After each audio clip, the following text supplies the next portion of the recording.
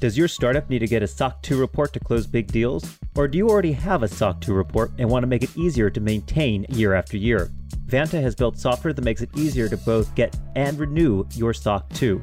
With Vanta, you avoid anxious auditor interviews, and you don't have to capture hundreds of screenshots proving that you are SOC 2 compliant to your auditor. Companies like Lattice, User Testing, and hundreds of others have successfully gotten their SOC 2 reports with Vanta. Equity listeners can redeem $1,000 off a Vanta subscription by visiting vanta.com/equity. That's vanta.com/equity.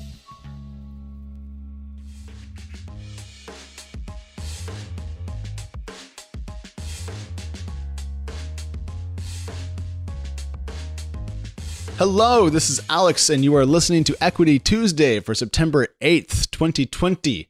Now, have you wondered how it feels to be part of the company that owns TikTok as the social service becomes an international political kickball?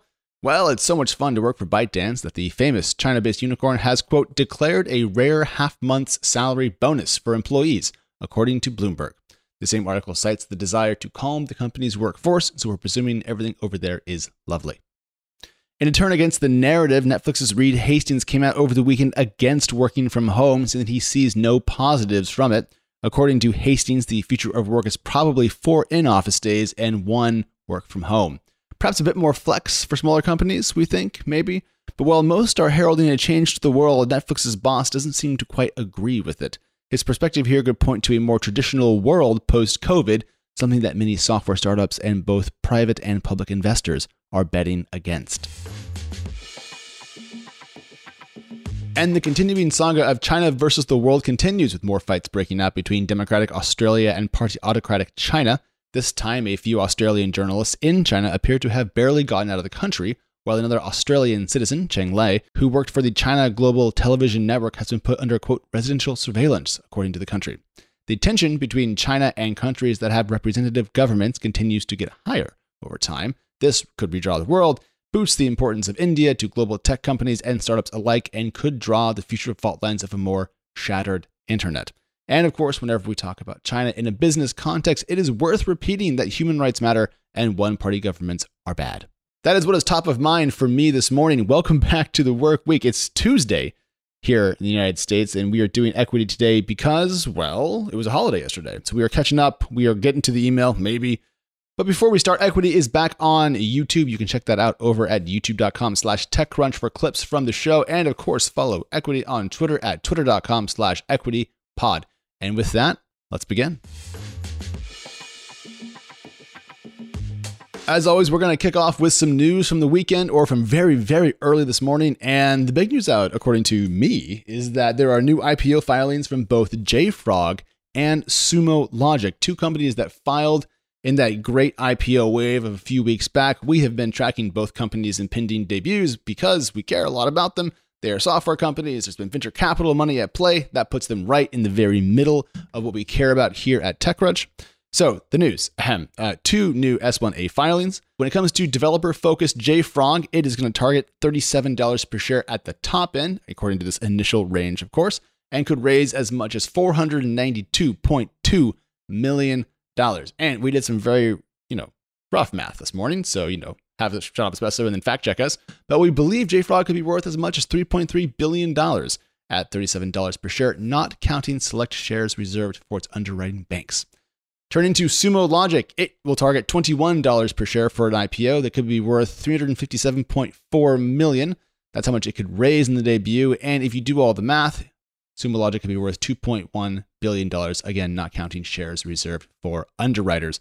More of both of those to come on the site, of course, but it's great to see those IPOs moving forward, making steps towards the public markets. It means we're not going to be bored for weeks. There's going to be lots to talk about, so get excited. Even the stock market's struggling, and we'll talk about that in just a second. And 2 big pieces of funding news. Before we talk about some earlier stage rounds, I wanted to make sure we mentioned these because they matter and they are kind of thematically aligned with stuff that we've talked about on the podcast a lot. So here we go. Indian online learning giant Byju has raised $500 million at a $10.8 billion valuation, according to reporting from TechCrunch's Manish Singh. Now, Byju confirmed the investors, Silver Lake, Tiger, General Atlantic, Owl Ventures, all that. They did not confirm the dollar amount and valuation. We got that ourselves. EdTech is, of course, hot in 2020 as the world learns how to work from home and learn from home thanks to COVID-19.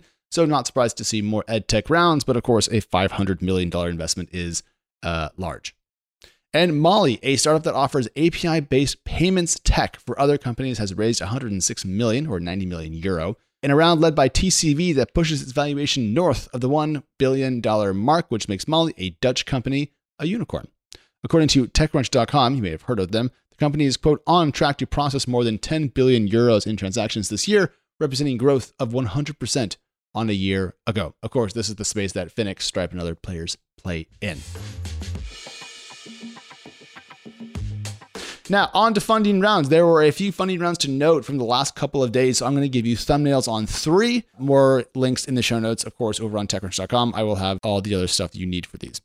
Used goods are staying hot as Fashionphile, a, quote, pre-owned online shopping firm, according to Payments.com, has raised $38.5 million in a Series B from New Spring Growth. A bit like how Baiju's round wasn't a shock. E-commerce is hot, like EdTech is, so seeing Fashionphile raise a lot of money, not a surprise. What was fun, though, and this caught my eye, was that Fashionphile was founded back in 1999 when I was 10. That's an old company. Fun. Seattle-based Cloudentity has raised $13 million, according to FinSMES.com. Forge Point Capital led that round. And as you can kind of guess by the name Cloudentity does cloud identity and security stuff, unsurprisingly. And finally, Sarbacane, I think, a French tech company, has raised $27 million, according to TechCrunch. The MarTech startup is also old, having been founded back in 2001. So today we really saw a couple of companies that have some years on them raising good-sized rounds, which is always a delight. We talk a lot about Y Combinator startups and who got founded last week and all this. Sometimes it takes a while. Sometimes you just got to keep building that company and then you raise money. And that's what we saw today. So obviously the VC markets are still nice and active. We are nearly at length today, but we can't close without taking a look at the stock market, frankly. After a truly epic run, it turns out that was partially fueled by Masayoshi Son making huge complex bets on the value of tech companies. The stock market is melting a bit. Tech shares have fallen sharply from recent all-time highs in the United States and are set to open once again sharply lower as I talk to you. It's about 9 a.m. here on the East Coast. Now, a few days of bad trading does not a trend make. But with the Nasdaq set to open 3.4% lower than Friday and SaaS and cloud shares already in a technical correction, it's a warning sign that the present good times do not have to persist. They're still here, probably, but we're not due them. They're not owed to us. They could go away whenever. Sure, lots of folks are still chanting that stocks only go up, and everyone has a pet theory about why that will keep being the case. But stocks do go down. They do. And they sometimes do it very sharply, as we've recently seen. So as you keep working for or building or investing in startups, keep at least a little bit of your peripheral vision on the macro climate, as it will have an impact on your life and business if this slide continues. Naturally, I don't know what's going to happen, but certainly it doesn't look particularly good this morning. And that was Equity Tuesday for September 8th, 2020. Follow the show on Twitter at EquityPod or myself on Twitter where I am at Alex. We are back Friday morning unless something big breaks.